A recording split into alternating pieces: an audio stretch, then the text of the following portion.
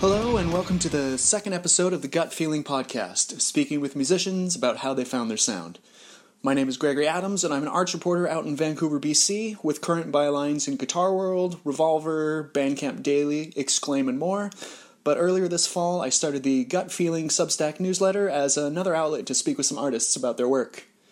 Throughout November I've had some conversations with Dave Carr from Vancouver metal band Neck of the Woods, all about soloing on a Paul Reed Smith guitar and how that complements the band's new hot sauce. I've spoken with Ian Patrick Shelton from Military Gun about bringing melodic vocals back to post-hardcore, and I had also spoken with Actors and Leathers member Shannon Hemmett about the guitar pedal-inspired art series she's doing under the name Pedal Prints.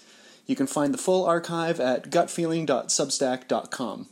A couple housekeeping things off the top. I would like to thank Josh Brown from Crud as a Cult and Ink and Dagger for the use of The Changeling by Ink and Dagger as the theme song for the second episode in a row. I'd thought that I'd maybe painted myself into a corner by using the song in the first episode, but it truly rips, so I'm glad that I was able to use it again. I've also had a handful of articles published throughout the month outside the newsletter, including a piece on thrash band Havoc through Guitar World, another piece in Revolver on a hardcore band called Gulch, and if I've played my cards right, by the time the episode comes out, Exclaim will have published my interview with early 2000s boy band B44, all about the time that they opened up for Josie and the Pussycats during a movie shoot at Vancouver's Pacific Coliseum. I was happy to get in touch with the band's Ohad Einbinder, who is no longer in the music scene, but instead developing portable housing solutions through his Circa Homes.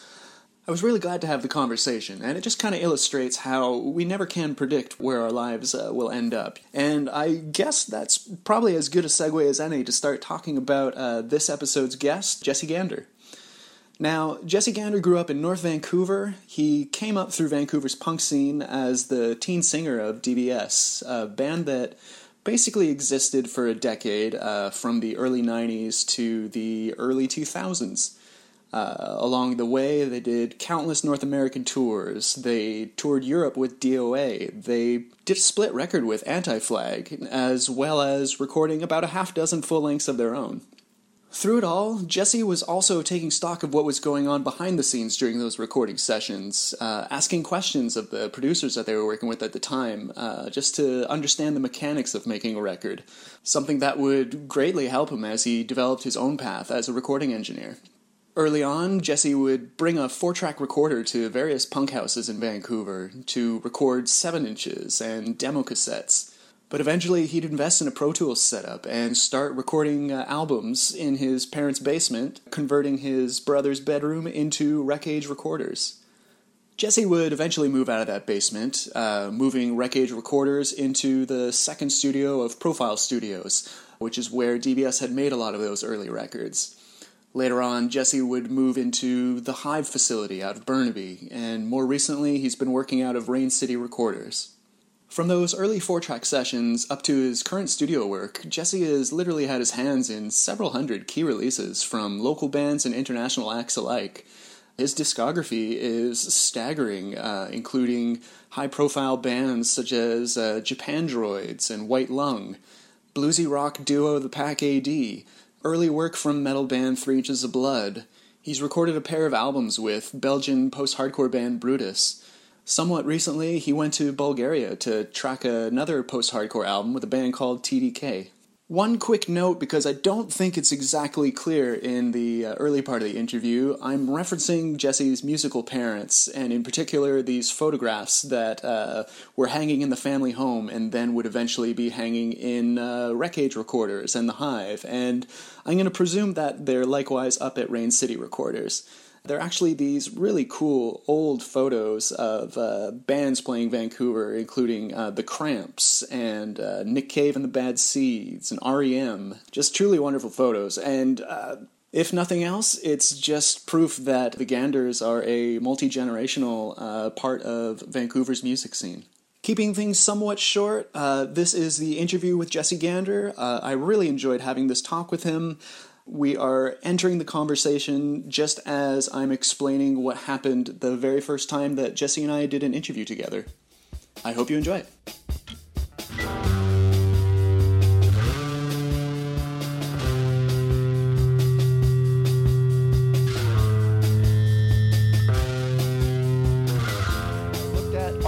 what I believe to be my first interview with you, which was for the Kwantlen Chronicle, my college newspaper.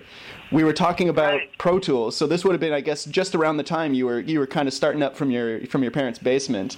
For sure. One of the things that stuck out is that we didn't use your name. You wanted to go under an alias just because you didn't want people to know that you had recording equipment in your parents' house. Oh, weird. That's funny. Well, I guess at that time it was fairly sacred technology. That's weird. I can't believe I did that. I don't remember being deeply paranoid about that. Yeah, it's not like a clever pseudonym. So I'm going to say that I'm probably the one that just gave you the name. The name was Alan. No last name, just Alan. That's funny. Yeah. Alan, okay. Fair enough. But kind of diving into that, maybe, just because it is something that grew out of your parents' house, and your parents are very musical people. I can think about your dad's photographs being in the house and then later in your many studios. I'm wondering if you could tell me a bit about your relationship with music growing up and how it was introduced to you. Yeah, for sure. I mean, in my house, we always had musical instruments. My mom plays guitar. My dad plays a little bit too. My dad plays piano. So that's a part of it. But they're musicians, on their own terms. They never played in a band or anything like that. Also, my parents have a lot of hobbies and interests, so it's not like they are obsessive guitar players or Royal Conservatory pianists or anything like that. But my parents are huge record collectors. That's actually really where their influence on me is. Both of my parents have bought one record a week, every week, including now, since 1965. So, when you extrapolate that across their entire lives, they have 10,000 albums basically, or more than that probably, on CD and vinyl. And also beyond that, they're both pretty much audiophiles as well.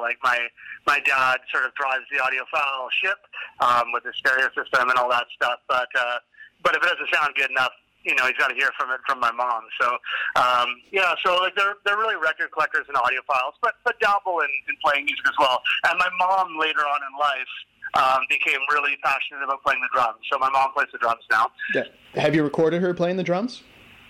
I have not, actually. I would like to, but no, she hasn't embarked on the solo record yet. I think she should, but it's not too late. Yeah.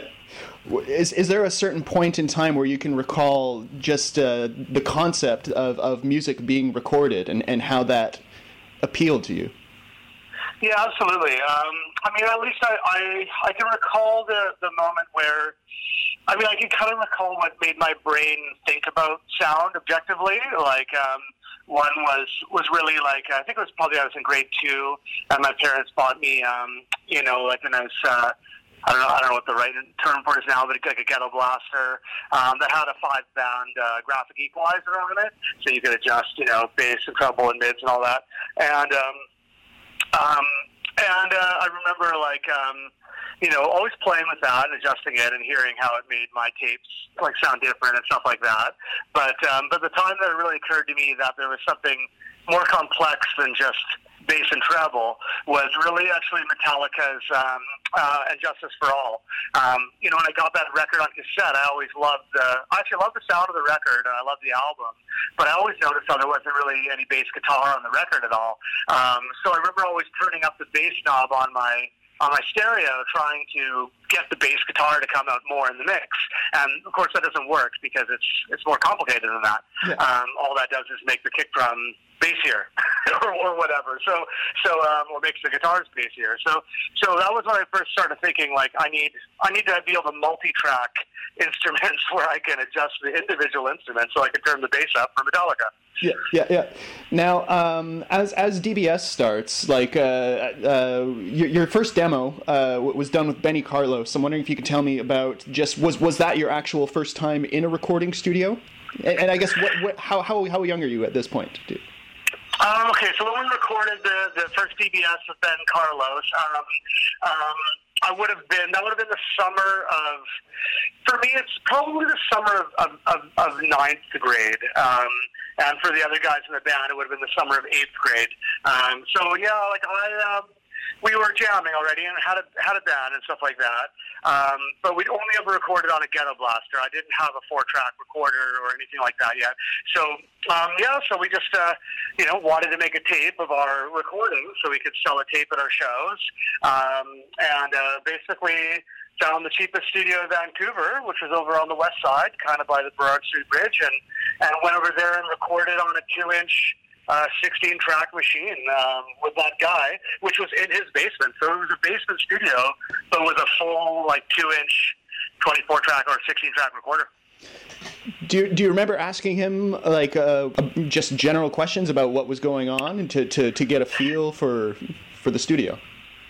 Yeah, absolutely. I thought it was so cool. I remember being the singer. I didn't usually vocals are one of the last things to be recorded on a record. So the guys probably played it all live. But I remember maybe Danny made a mistake on the bass, and I remember him kind of doing a punch in. Because it's a multi-track recording, so you can fix just the bass if you want. And I remember him fixing that and thinking, oh, that's cool, how powerful is that? And then it was time for me to sing, and I got to go into the vocal booth and have all the instruments played back in my headphones, and I could overdub, my own vocals separately after the fact. And that was my first time really experiencing, what kind of possibilities were available in an actual multi-track studio. So that was really my introduction to that experience. Yeah. What was it like, I guess, going into the next tape, I guess, Catch-22, which was also with Benny, just applying some of those theories and lessons learned from the first tape? Yeah, well, that was the first time that I really thought, okay, well, if we can do a vocal overdub, why can't we do a keyboard overdub? So I remember on that session I brought my synthesizer, because I played piano, and, just played just a little bit of synth behind a couple of songs. So that was really that was the first time really doing any production. Instead of just being one guitar, one bass, one drums, and one vocal or whatever, which is what our band consisted of, deciding to make the record a little bit different than it would be live, by playing a little bit of a keyboard line underneath it and that kind of thing. So that was probably the first time I ever came up with a production idea for a song, Yeah, for sure. Going on into, I guess, Break It kind of, this is where this long-term relationship with Cecil English starts. I'm wondering if you could tell me about just meeting Cecil the first time and then kind of expanding on that relationship.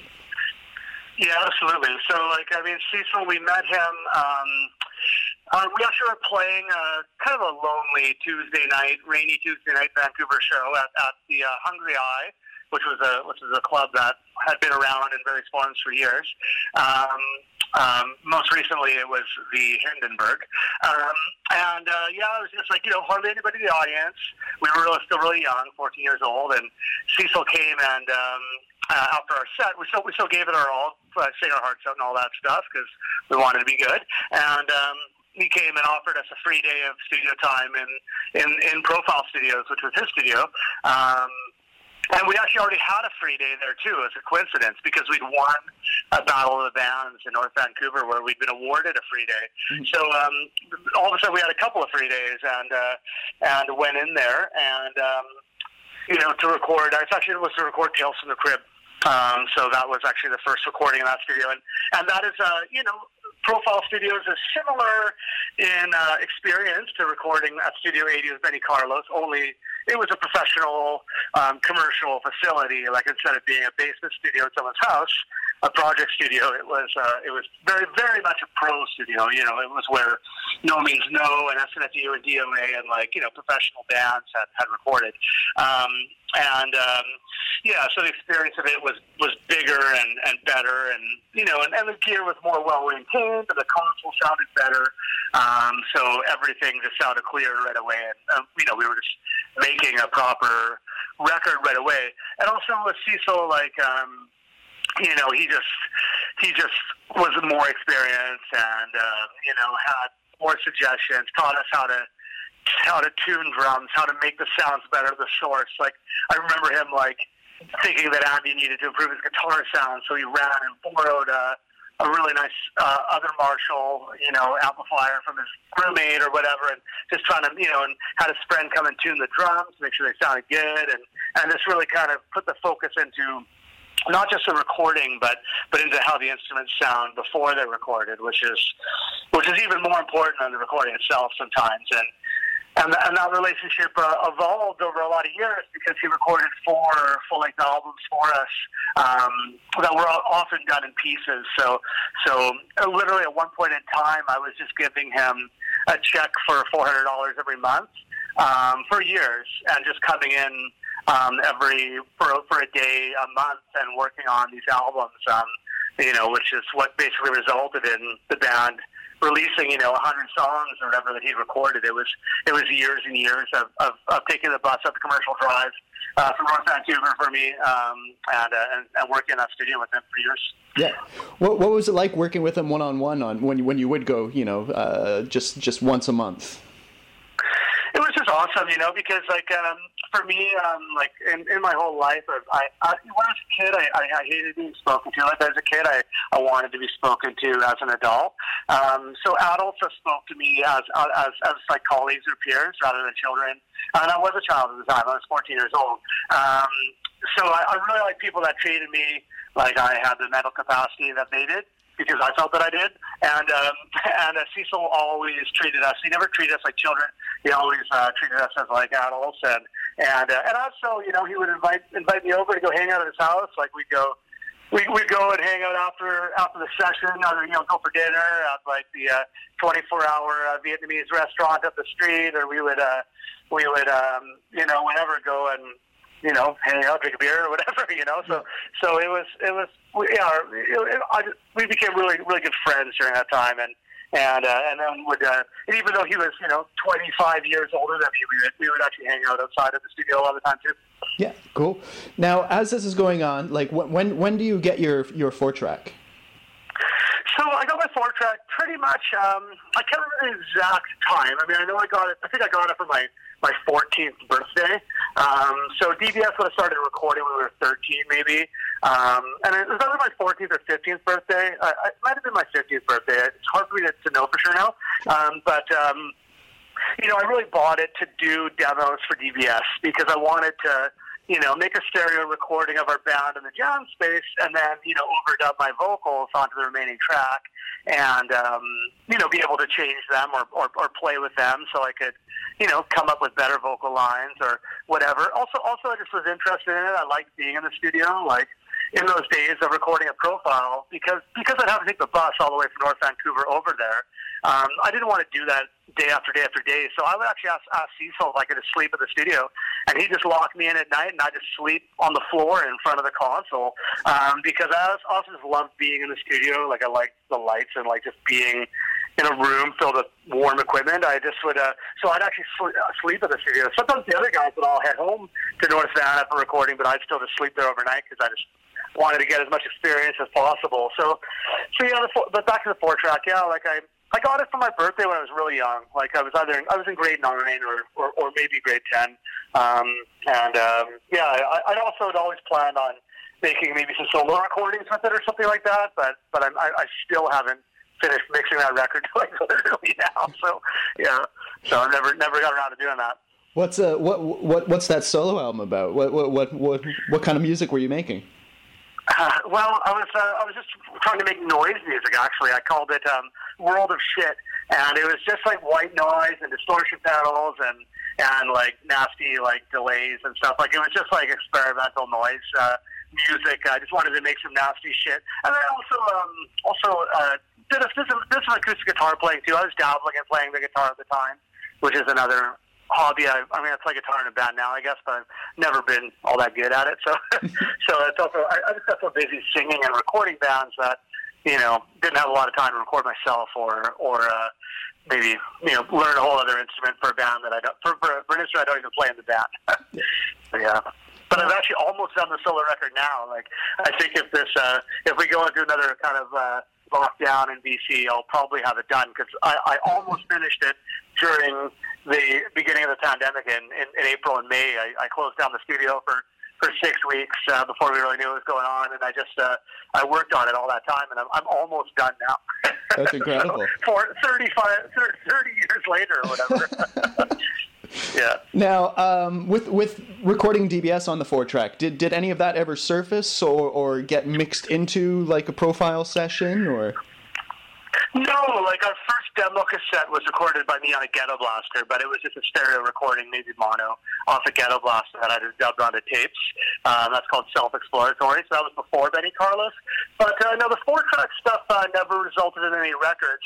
It was a bit too, it resulted in records for other bands, mind you.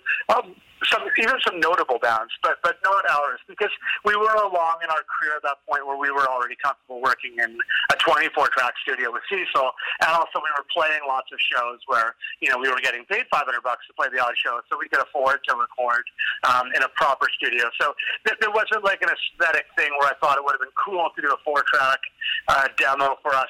I thought it was way cooler to do try to do a clear sounding recording. However, for lots of local bands in East Van and North Van, I did lots of recordings that were even pressed on vinyl and stuff like that to my 4-track cassette recorder. Yeah.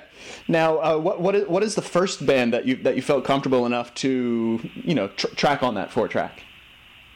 Well, I did demos for local North Van, like teenage bands, like our friends. Like I did Utopia.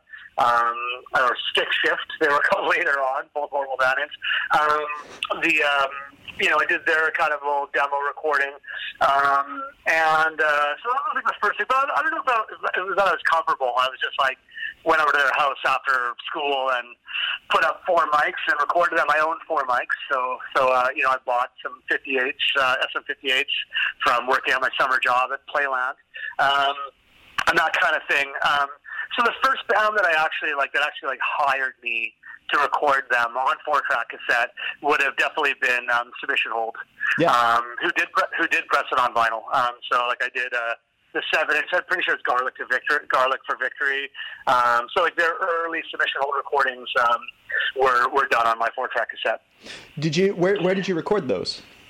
I recorded them at the Submission Hold House, which was a house on First and Victoria in East Van, where many famous bands came and played over the years as well. Like it was probably like the most premier basement for punk shows in Vancouver. And the recording was actually a collaboration. We tried to step up our game a little bit. So it was a collaboration between me, Steve McBean from Black Mountain, and James Farwell from Bison. So James Farwell was going to recording school at the time. So he had access to a DAT machine to mix down to. Like we'd record it analog, but mix it down and capture the mix digitally. And then Steve McBean had some microphones for the vocals. So I believe that I recorded the bass, drums, and guitar. And then that night, DBS had to open up for 7 Seconds in Seattle. So we ripped across the border that afternoon, and I went and played the 7 Seconds. And then that next day, while I was coming back from Seattle, McBean recorded the vocals. And then a couple days later, James Farwell came over and mixed it down onto a digital cassette, a DAT tape, just because that was a better way of not having too much noise on the recording or loss. In those days, cassettes are very noisy, so mixing it down digitally kind of saved you one layer of noise, basically. Now, have you listened to those recordings at any time recently? No, I have the 7-inch, and I'd like to listen to it. Actually, it'd be fun to check it out. A few of them I've heard over the years, but it's been a long time. I haven't thought about it. I still have some of the original master recordings of that stuff, but it's in my parents' crawl space, which I never look in there. I basically have a time capsule in my parents' crawl space of all my early recordings that I don't plan on opening that box for a little bit yet. So yeah, maybe in my 50s I plan on diving deep into it.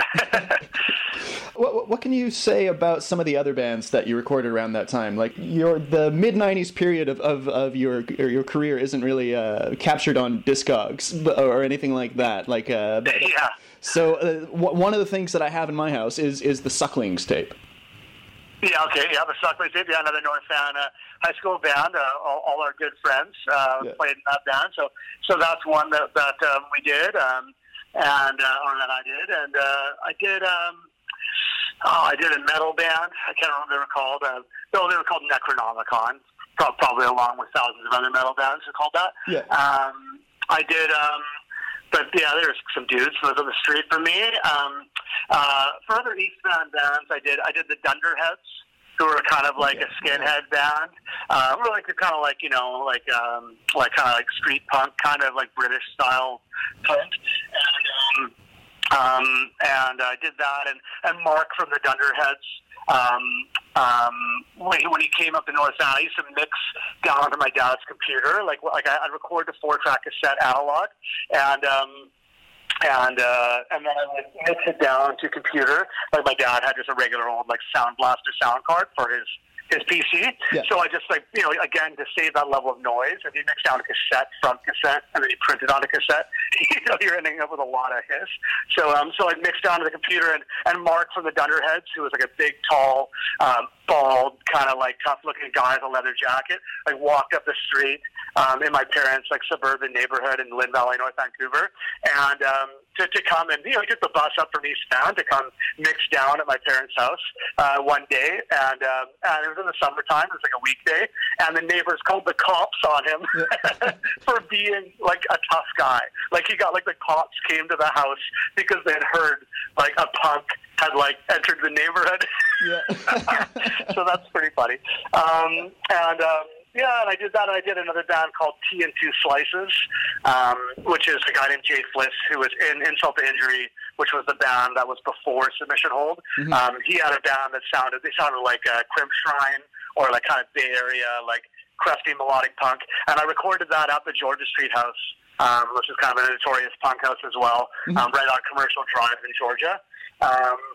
And I did that when I was 15, and my dad would just like drive me over there with all my recording gear, mic stands and mics and stuff, and just like drop me off for the weekend, and I'd like, you know, I'd record for I charged six beers a day. For a 6-pack, I'd record you all day. For a 12-pack, I'd record you all weekend because I wasn't old enough to buy beer. So yeah, they bought me some beer, and then they like dumpster dived some potatoes, and then like did a bunch of drugs, and we recorded the record. Yeah. I recorded a record, so that was an interesting experience.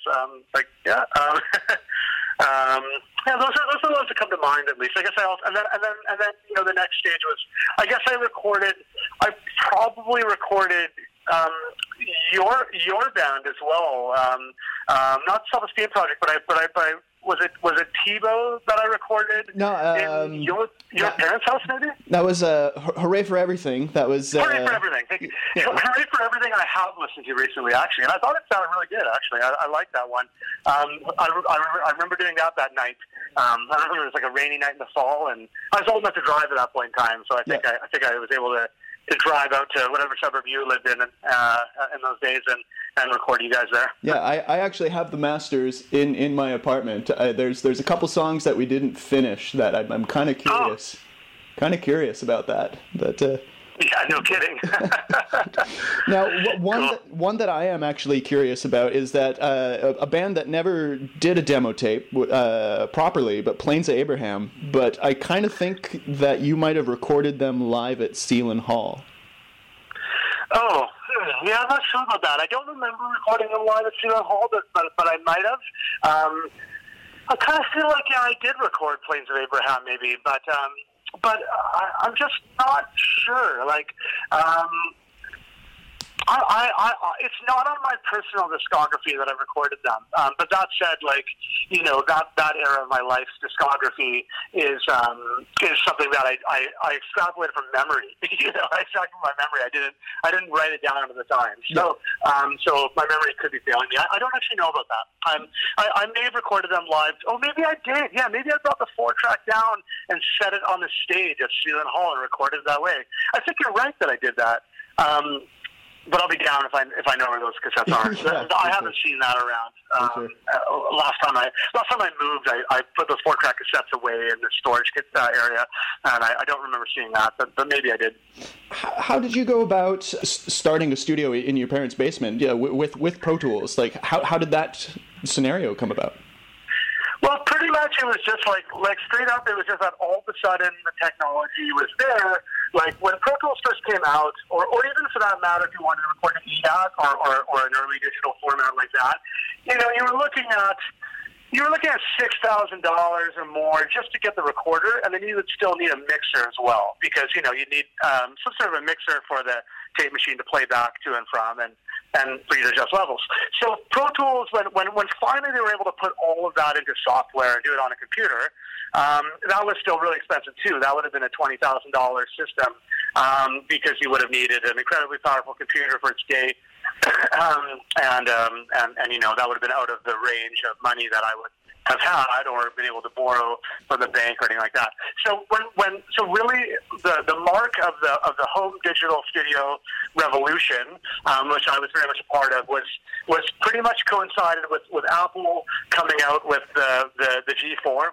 Like the first Apple, like the Apple G3 was fast enough to record a band, but the software and the hardware wasn't quite there yet. Maybe when they came out with the G4, that was kind of like a new level of computing that enabled you to have 24 tracks and mix and have a few effects and record 24 tracks at once.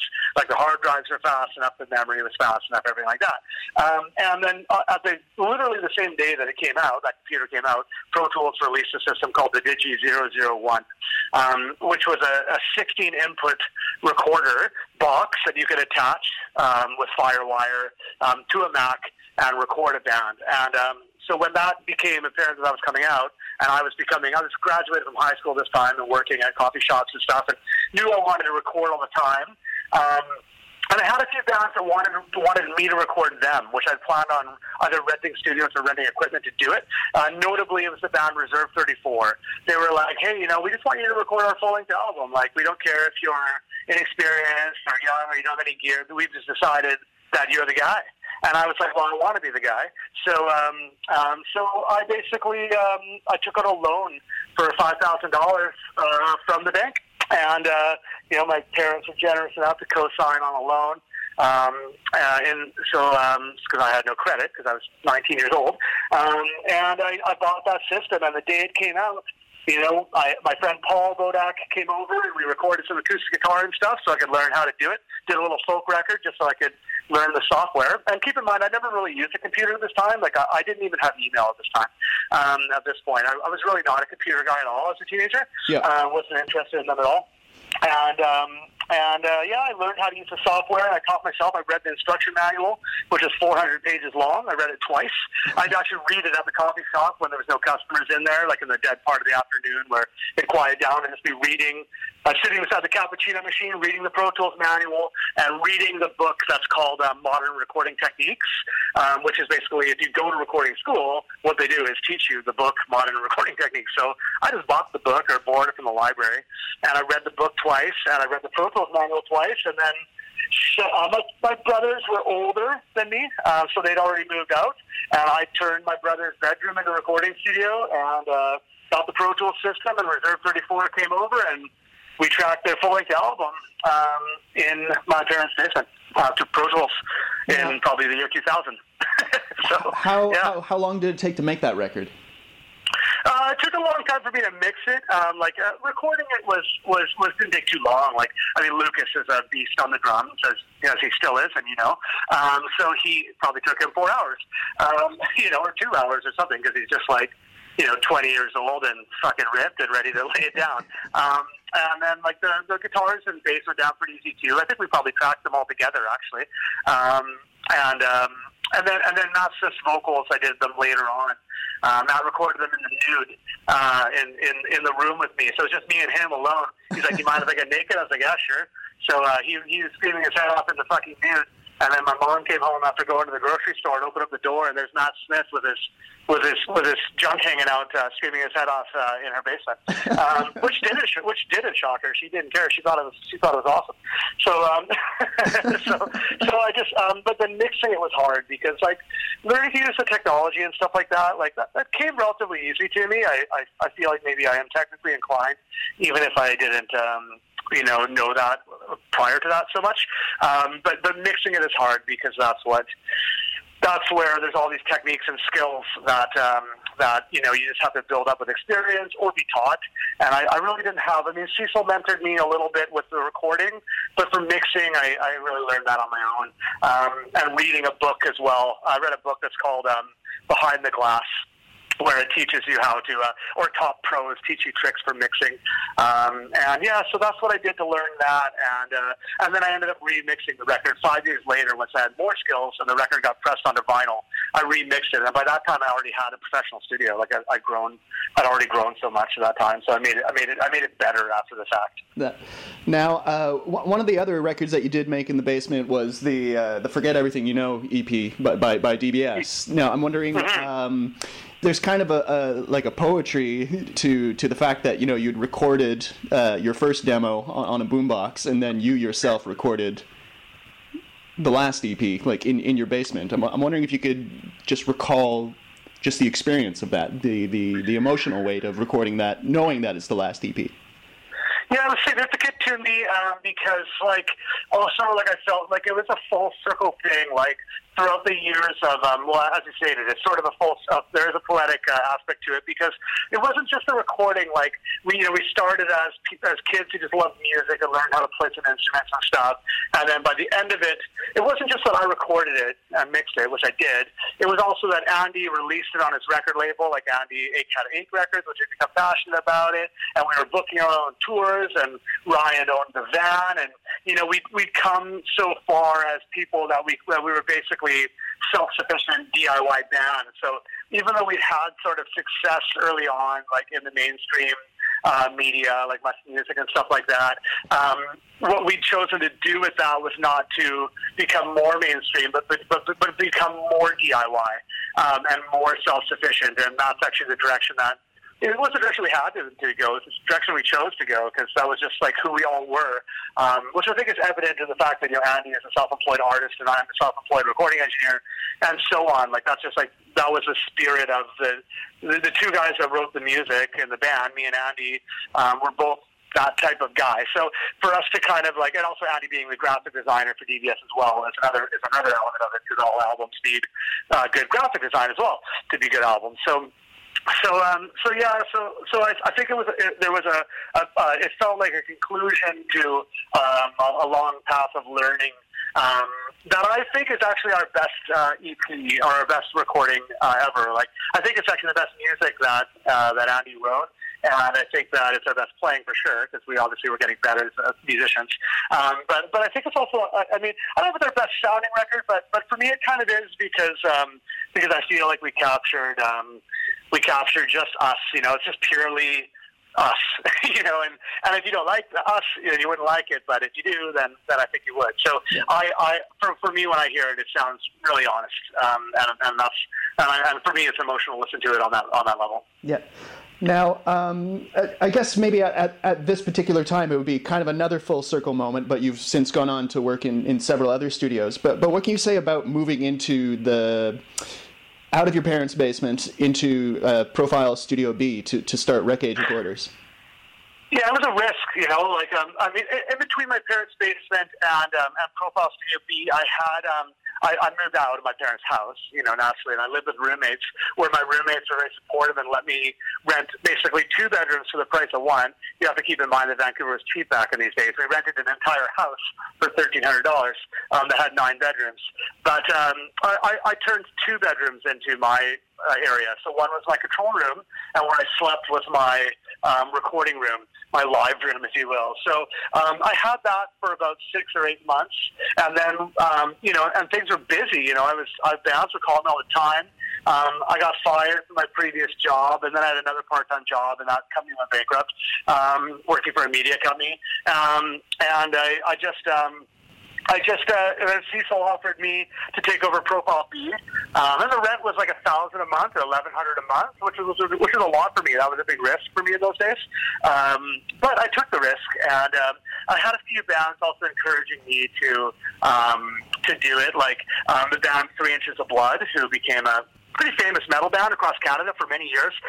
They were just starting out and wanted to record their first full length, and they decided that they wanted me to do it. So I thought, well, if 3 Inches of Blood want to record a full length with me, and I got this great space for $1,000 a month, I'm going to roll the dice. So I rolled the dice and took over the space and started recording all those bands, some of which became kind of seminal bands for their period of time. There's such a large portion of bands in the city and outside the city that you've recorded that I'm going to be kind of jumping anachronistically here, but what can you say about recording with 3 Inches of Blood as they were coming up? Well, for me, it was challenging because, like, heavy metal bands are challenging to record all the time. I find it a challenging form of music, despite the fact that I do a fair amount of it.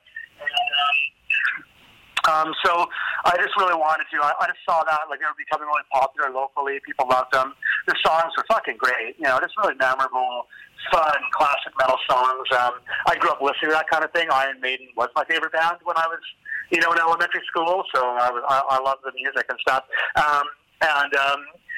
So I just I felt a ton of pressure to make it good, and that like the Reserve 34 record, I mixed that record about 15 times to get it sounding as good as it does, and of course I could still just make it sound even better now. Yeah. But yeah, so for me it was really fun, and those guys were all really young too. Like we were all 20, right? So pardon me. So we were just trying really hard to all make careers in the music industry and make something good, I mean, I think we did. I love that record. So it's a raw metal record. That's actually almost hard to make something like that these days because the tools are always there for people to kind of over polish things. I mean, we used Pro Tools, but it was just basic microphones. It was just a bunch of 57s and stuff. It was not. I didn't have any fancy outboard gear. It was just the computer, the room, and then the guys in Profile Studio A would let me borrow a few fancy mics. So they let me borrow a nice Neumann vocal microphone to record cam pipes, with, like, so I didn't have to record him with a 58 or whatever. So, so it was a really exciting time, and I was working in those days. I was busy enough to do it too. I would work 12 hours a day, and then when the band would leave, I'd work for another 3 or 4. I had no life. Like I remember one period of time that year, I remember literally working for 3 months straight. I did 90 12-hour days in a row, and some days were longer than that. Yeah. All I did was work, and all my relationships fell apart. My bands were breaking up. Like everything else in my life was completely unsustainable with that kind of workload. Yeah. Were you okay with that? Like, what was that like as a psychological effect? I liked it. I was just like, to my girlfriend at the time, who I did like a lot, or did love a lot. I was just like, well, if you don't support me, fuck you. Pretty much. Like, I was just like, work was all that mattered, and nothing else mattered beyond that. And if anybody was going to try to tell me to work less, I just say, fuck you. So, yeah, for me, psychologically, I think that I eventually got to the end of that period of time and was like, okay, I need to have balance, or else I'm going to, be super depressed. But I didn't. I chose to do it for sure. I just didn't have to do it. But my wife now always says, you have the worst boss in the world, because I schedule myself to work these incredibly long stretches of time. Yeah. The joke being that I'm my own boss. Moving back into some bands and kind of moving from, I guess, the maximalist approach of something like 3 Inches of Blood, you also had this really long relationship with the Pack AD, being this like 2-piece compact bluesy band. I'm wondering if you can get into just recording those albums with Maya and Becky. Yeah, for sure. Like Maya and Becky have been my best customers for my whole life, for sure. They've recorded all their records with me.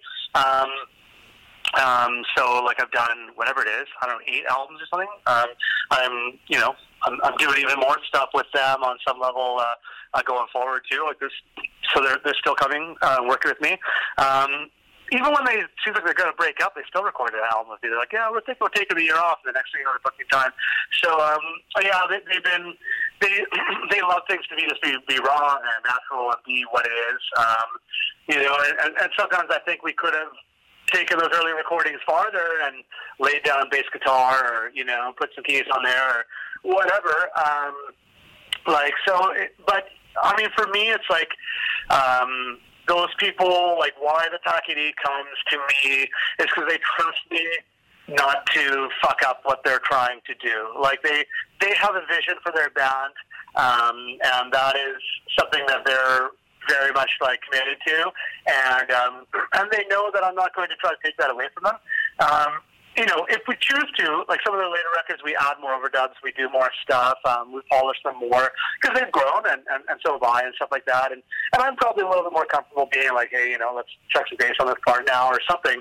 but yeah, they just want it to be recorded to tape without punch-ins or overdubs. Just make raw, natural rock records that are just are not trying to be something that they're not. And I think that I'm a good guy to record that for them because there's a lot of people in the world that, like, maybe their musical tastes are like Celine Dion, or maybe their musical taste is Nickelback or something, like music that's incredibly polished and thought out in that way. Whereas for me, I like, well, not maybe those bands particularly, but I like polished, complex music as well. But I also, like, because I came from these basement recordings and punk rock and stuff like that, and recording things that sound like shit, basically, I have an affinity for that as well.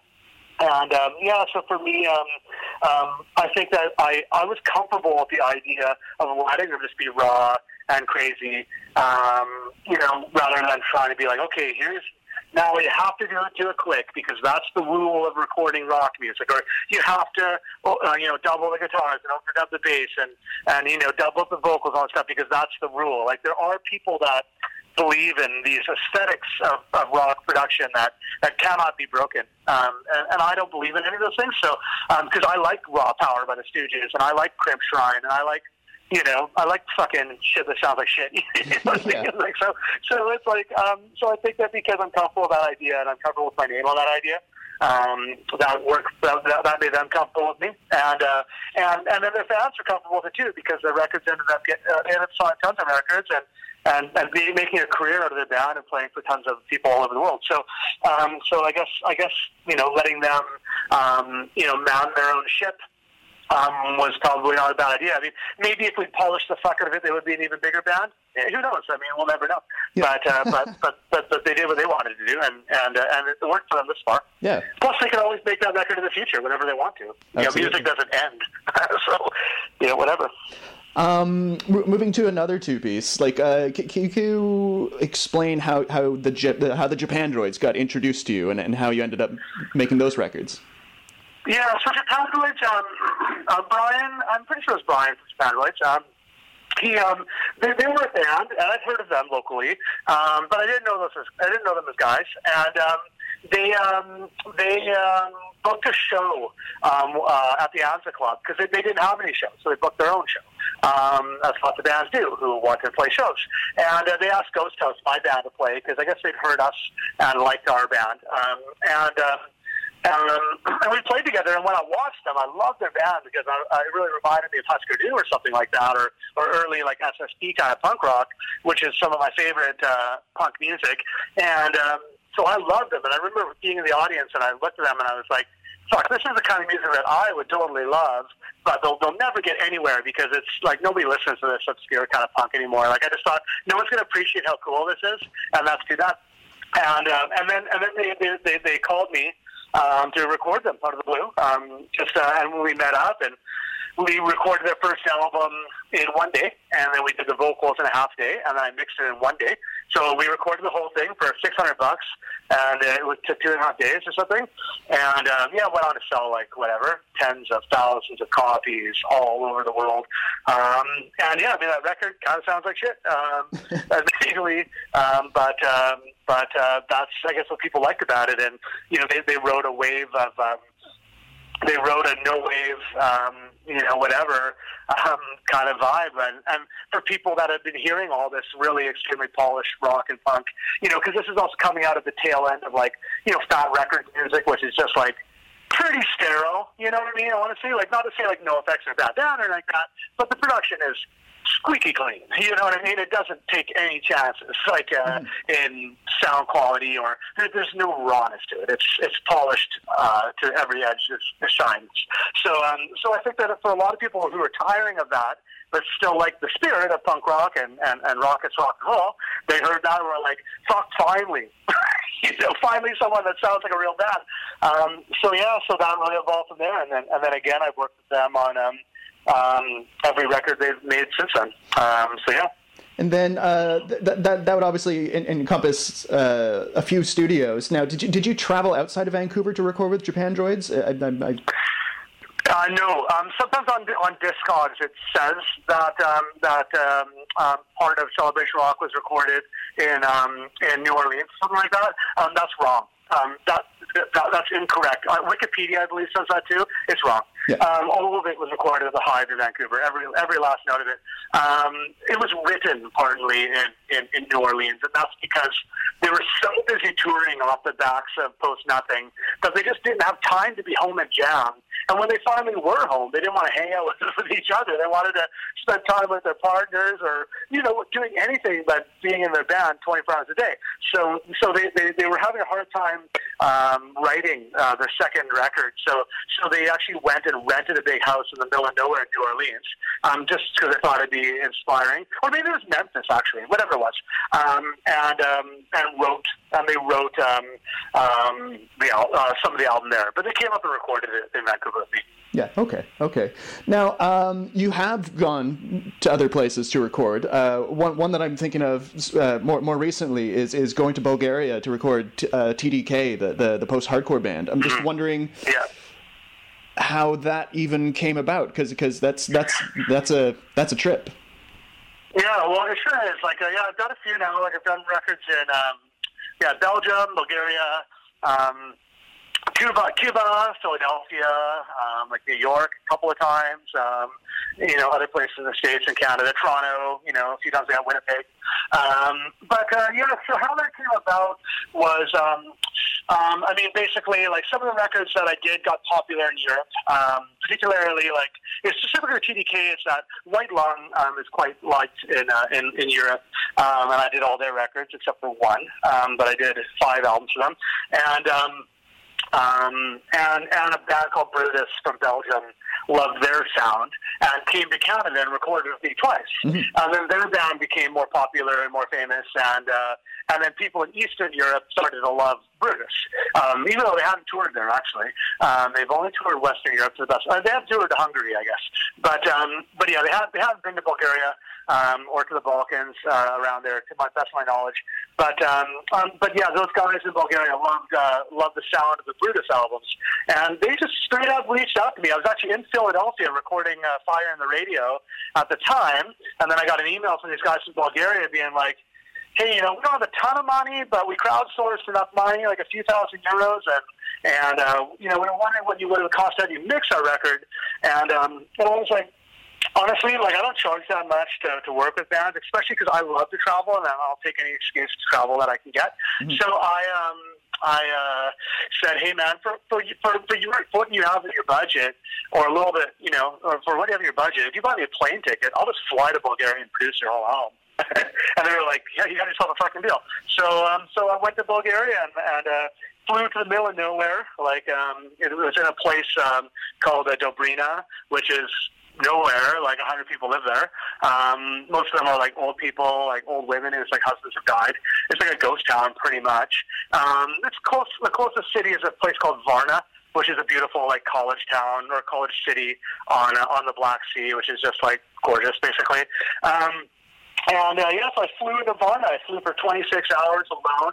I got picked up in the middle of the night at the airport in Varna by a bunch of young Bulgarian guys, and they drove me out for an hour away from the city, out into the woods, out into the kind of fields, and yeah, we recorded in an old theater that was built during the communist, or during the Soviet times. Yeah. In this guy's in the town that this guy's grandparents lived in back before they were Soviets, and the Soviets came and made them join them, basically. So yeah, and that's where these guys go and party now and write all their music and have crazy raves and shit, and it's pretty insane.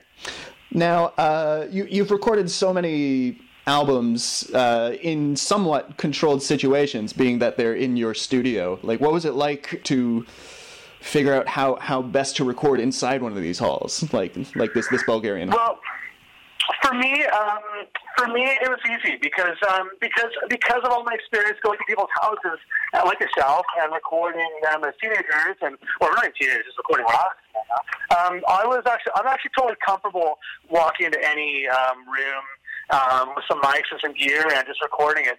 I have a little bit of concern about the equipment because I couldn't bring much. I brought a laptop running Pro Tools. But I didn't really bring anything beyond that because obviously the weight of bringing a bunch of equipment all the way to Bulgaria is insane. Also, Bulgaria, a lot of good recording equipment is made there. There's a company called Antelope that makes really excellent sounding recording equipment, and the band provided one of the employees from Antelope. Who make pro audio interfaces that work with Pro Tools, he came to help out and engineer on the session.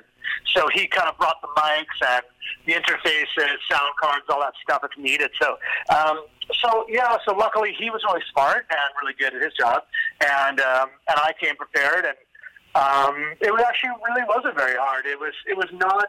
I mean, it sounds super weird, and it was a super interesting and fun and wild experience. But from a technical standpoint, it was fine. I actually showed up there, and they borrowed all their friends' good gear too, like because they're from the city of Plovdiv, which is sort of the second biggest city in Bulgaria. And Bulgaria has a good music scene, and they have lots of stuff. So they borrowed a bunch of good guitar amps and stuff, and they've given me a variety of stuff, and they'd hauled it all over there to this small town and put it all in this theater. And just were like, what do you want to use? So when I showed up, they were like, they'd already checked all the boxes. So I just basically set up the recording.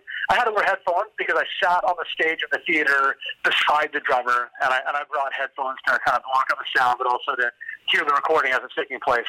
Yeah. So technically, it was not hard. It was culturally super fun and interesting and cool. But from a technical standpoint, it was fine. It just was another day at the office to me. Yeah. Except that after a night, I'd come home to walk up the street to these guys' grandparents' house, and then they'd cook me amazing, interesting food, and we'd drink Bulgarian wine and raki, and they'd tell me all about what it was like growing up in Bulgaria, and I learned all this cool stuff about Bulgarian and Balkan culture, which I never knew. I hadn't been very far into Eastern Europe before, so I really didn't know much about it, and so I was really appreciative of the knowledge and I gained, and mostly those guys are just such fucking awesome people that I loved their friendship. Yeah. It was great that I had no one to hang out with. I went there alone, but there's 10 of them because there's 5 guys in the band, and then they brought a cook to cook for us because I also told them, because I'm, basically recording for pretty cheap and flying all the way to Bulgaria, I'd really appreciate a meal at the end of the day. Yeah. And these guys are like, oh yeah, we're going to cook for everyone. Our friend is a chef, and he's going to come along and hang out for the whole session. So they make nice, traditional, Bulgarian dishes, every single night. And it was great. So yeah, it was just such a fun experience. And then we'd drink wine till 1 in the morning and go to bed, and then wake up, and we go to the studio for 10 a.m. every day, just like I do in Vancouver. I treat it exactly the same work ethic. I work 10 hours a day, and at the end of 10 hours, I turn into a pumpkin, and that's all you get. So that's for me, that's sustainable, and that comes back to those times where I used to work so much that I'd go crazy. So now I'm like, after 10 hours, I'm good. It's time to eat dinner, and chill. So yeah. Now, on the opposite side of that, just since you had mentioned Brutus, Brutus has come out to Vancouver to make records with you. The most recent one, for sure, Nest. Do you extend that friendship outside of recording hours when a traveling band has come into town? Absolutely. Brutus will attest that I'm like the tour guide of Vancouver because I love Vancouver. I love living here, and I love showing people all the cool spots. And Vancouver's kind of one of those cities that I feel like it is a rider. It's not a city like New York where you can just walk down the street and see 15 cool things. Vancouver has a lot of hidden kind of corners to it, I feel. And a lot of the main tourist attractions are actually kind of lame, like the steam clock or whatever. But so I love showing people around my city. And the first time Brutus came out, they spent a whole week here afterwards, which I took the week off, and I drove them up to Squamish and took them up the mountains and took them to the what is the museum with the Bill Reeds in it out at UBC, the Museum of Anthropology? Yeah. I brought them out there to show them about the local people of this area, indigenous people of British Columbia and stuff, and to see the Bill Reeds and all that. And I took them out to Wreck Beach to check out what that culture is like down there, and yeah, they loved it. I took them out to all the cool restaurants around and stuff like that. For Brutus, one of them's a vegan and one of them's a vegetarian, And I think in Belgium, like, you know, the cuisine for those people with that lifestyle is maybe not as well represented as Vancouver is, where like everything is vegetarian options. So I take them out for vegetarian poutine, vegan poutine. I take them out for, you know, like, we're going for vegan, like, you know, pizza tonight, or, you know, like that kind of shit that just isn't as well represented in Belgium. So yeah, they love their time here, and I think that's actually part of the reason why they came back, because they just ended up loving the city and hanging out. Yeah, so I always do that for bands that are here, especially because I love to eat food. So I always try to take them to good, affordable restaurants, take them to the cool Vietnamese restaurant that, you know, isn't on the tourist guide, you know, that kind of thing, right? So yeah, kind of getting into relationships with the bands you record. This is maybe my memory on the things here, but there's a couple of points in your career where you recorded a band and then you joined the band, like one being Operation Makeout, and then more recently with Needles Pins. Like that's kind of how I'm remembering things. Like how did either of those situations fall into place? Well, with Operation Makeout, it was just that the bass player quit right before they had a show. Like, the bass player and the drummer were in a relationship, and me and the guitar player were in a relationship before I was in the band. And then it was International Women's Day, and CITR wanted to have a bunch of predominantly female bands play live on the radio to celebrate that. And it had been asked Operation Makeout to play, and to them, you know, they were just getting a buzz about them, and they wanted to be there and play on the radio and celebrate Women's Day. And so they were just like, the bass player quit, and on a week's notice. So I said, I think I can learn 5 songs this week and play bass in your band, just to help out the band. And then I loved playing the songs and then being in the band, and I just stuck with it. And then when that band broke up, I mean, that kind of happened with Black Rice too. In the case of Black Rice, they were about to record their second album, no, their second album, and their bass player got him and the drummer, something like that, maybe got in an argument. I don't know what it was, but they had sort of falling out, and he quit or whatever. And again, I was supposed to record them, so they just asked me to play the bass on the album. So I did. And then with Needles and Pins are my favorite local band. They still are, even though I'm in it now. I just love the band, and I love recording it so much. And they wanted to make a record that was more polished. So they asked me or allowed me to play some keyboards on it and stuff like that. And they had their other friend, who didn't want to join the band, play second guitar on the record.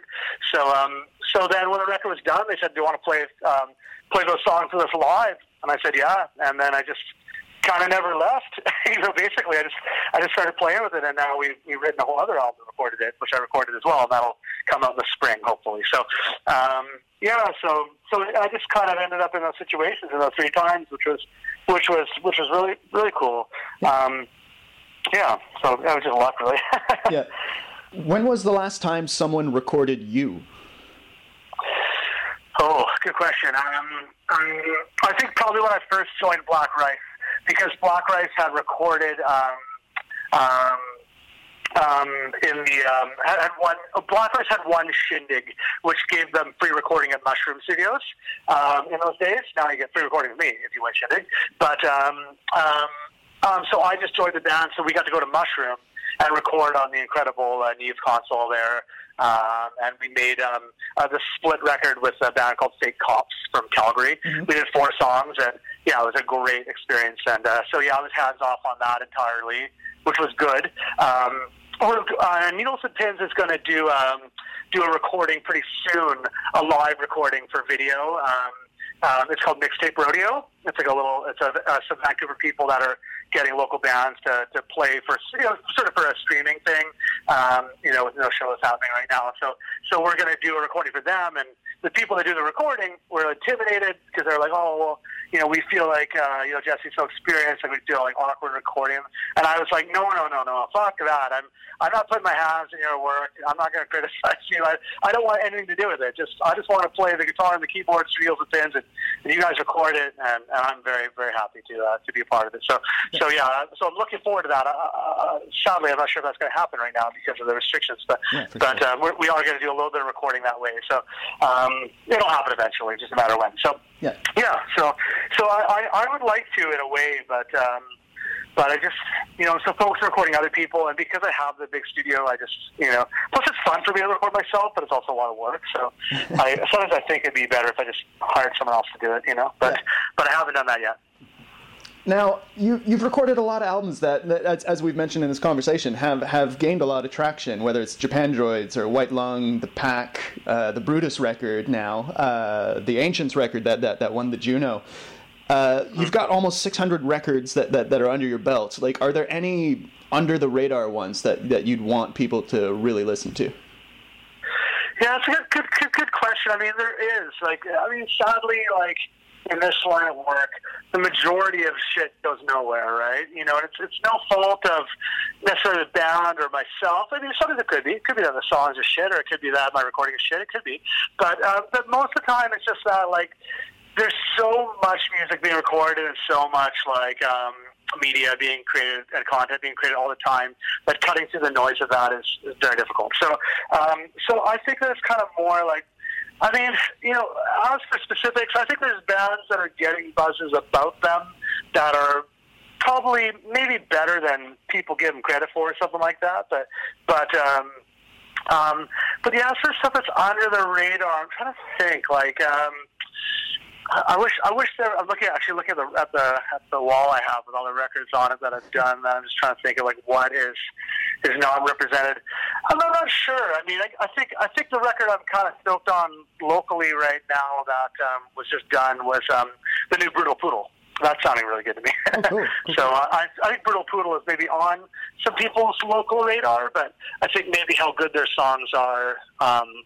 I think people will become aware of how good the songs are once they hear the record and hear them all nicely recorded and produced. I'm hoping they like it. I'm hoping people like it when they hear it because I really like it and it's something that I relate to. So that's probably the first thing on my mind. But again, that hasn't even come out and seen the light of day yet. And as for records that already came out and didn't get the traction, I'm not sure. I mean, it would be the majority of them, in a way, right? So it's hard for me to narrow down. Yeah. Okay. Yeah. Chris Vanderland announced earlier in the year that he's going to do a digital re-release of all the DBS material through his Boat Dreams from the Hill, which is a project that kind of started a few years back when you yourself put them on Bandcamp. I'm wondering what's going on. That's the question. What's going on with that? Well, what's going on with that is that Chris has decided, because he cares about the band and all of us are too busy to deal with it, he's decided to take it and put it on his label and clean it all up and present it in a consistent format where the albums are properly scanned and I went and cleaned up all the old recordings, remastered them, got them all ready for streaming and stuff like that. So yeah, basically it was just I had the initiative to get it all on there because a lot of people kept bugging me all the time as well over email, where can I find the download of the record, blah, blah, blah. So actually these Russian guys, DBS was well loved in Russia, which we did not know at the time, but there was chat rooms about us and stuff like that back in the day, and people would try very hard to find our records, which were never released in Russia. So those guys kept bugging me, and that really kind of gave me a sense of how many people still cared about hearing the records. Yeah. So then I went and that eventually I found the time to. It was probably on my list of things to do for a couple of years before I finally got around to it. But I did get around to it, and but then I did a half-assed version of the covers. I just literally I didn't own a scanner, so I just took a picture of the album cover and made that the fucking Bandcamp because I just the amount of work just for me to get it all into a proper digital WAV file, cleaned up and ready to go was days of work, right? So I was fuck the album cover, someone else can deal with that. And and Chris decided to take it upon himself and do that, which was really great. And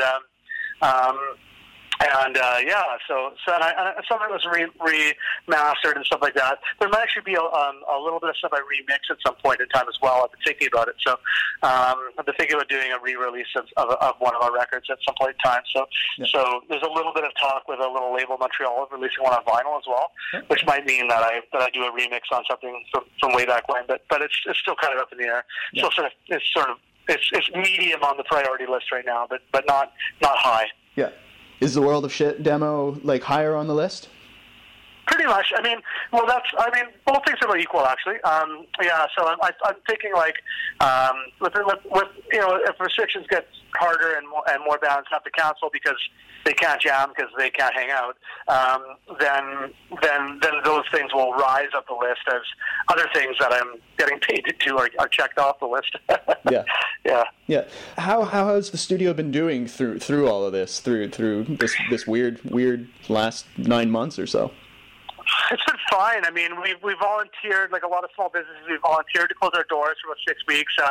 I had like one solo artist come in, my friend Corbin, who I've recorded for years, Corbin Murdoch, and I did a bit of recording and stuff,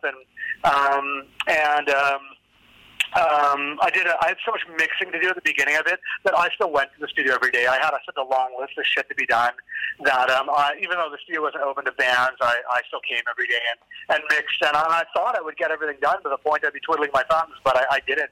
I'm still not done the World of Shit demo. So I'm almost there now. I'm actually half done it.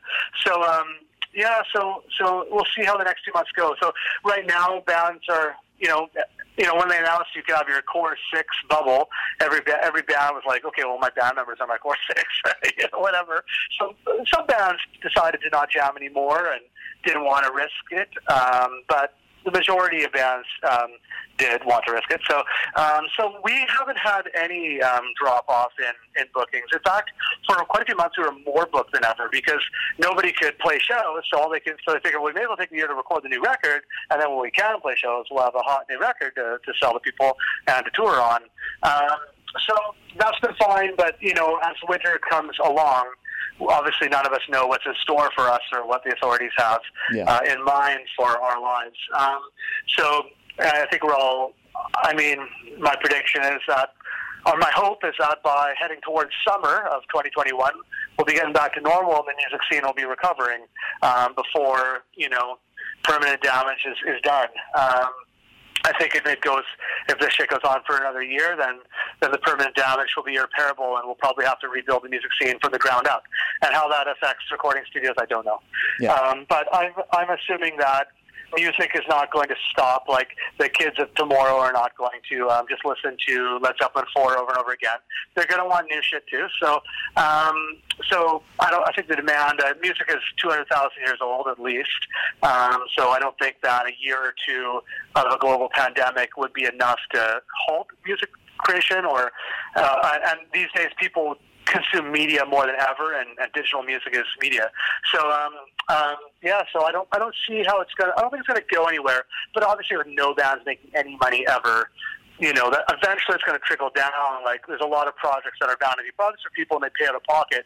But with no touring and no selling of records ever, that changes things, especially for the bigger bands, especially for bands like Brutus and stuff that are making a career out of their band. Yeah. It really affects them. For the local bands that work day jobs and pay out of pockets for their recordings, I don't think it'll affect things that much.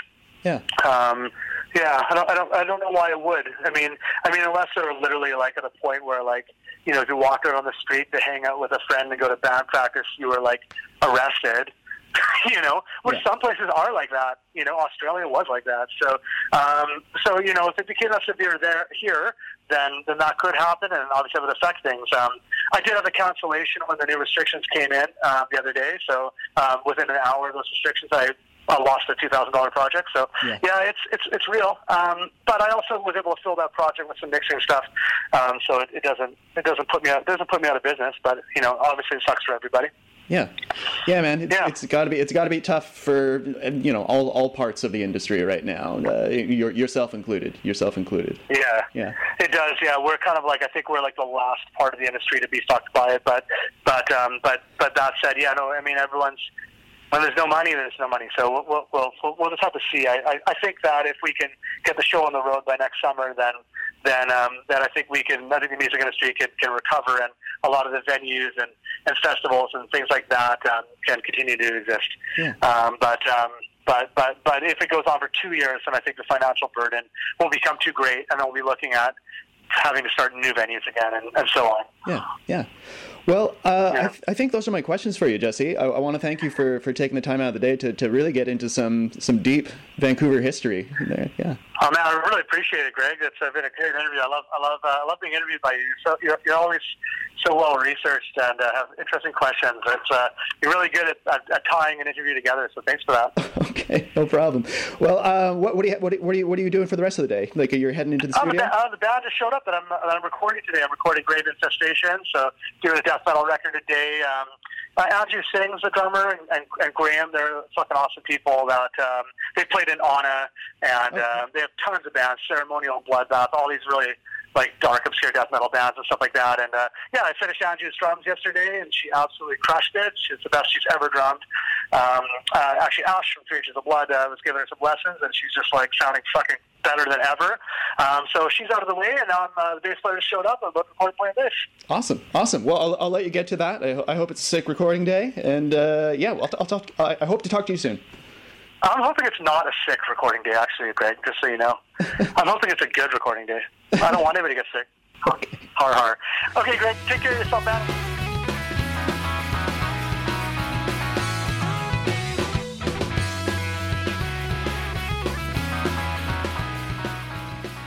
Well, there was a lot to love in that conversation, and I once again want to thank Jesse for taking the time out of his day to get into some old Vancouver punk rock history and just music history in general.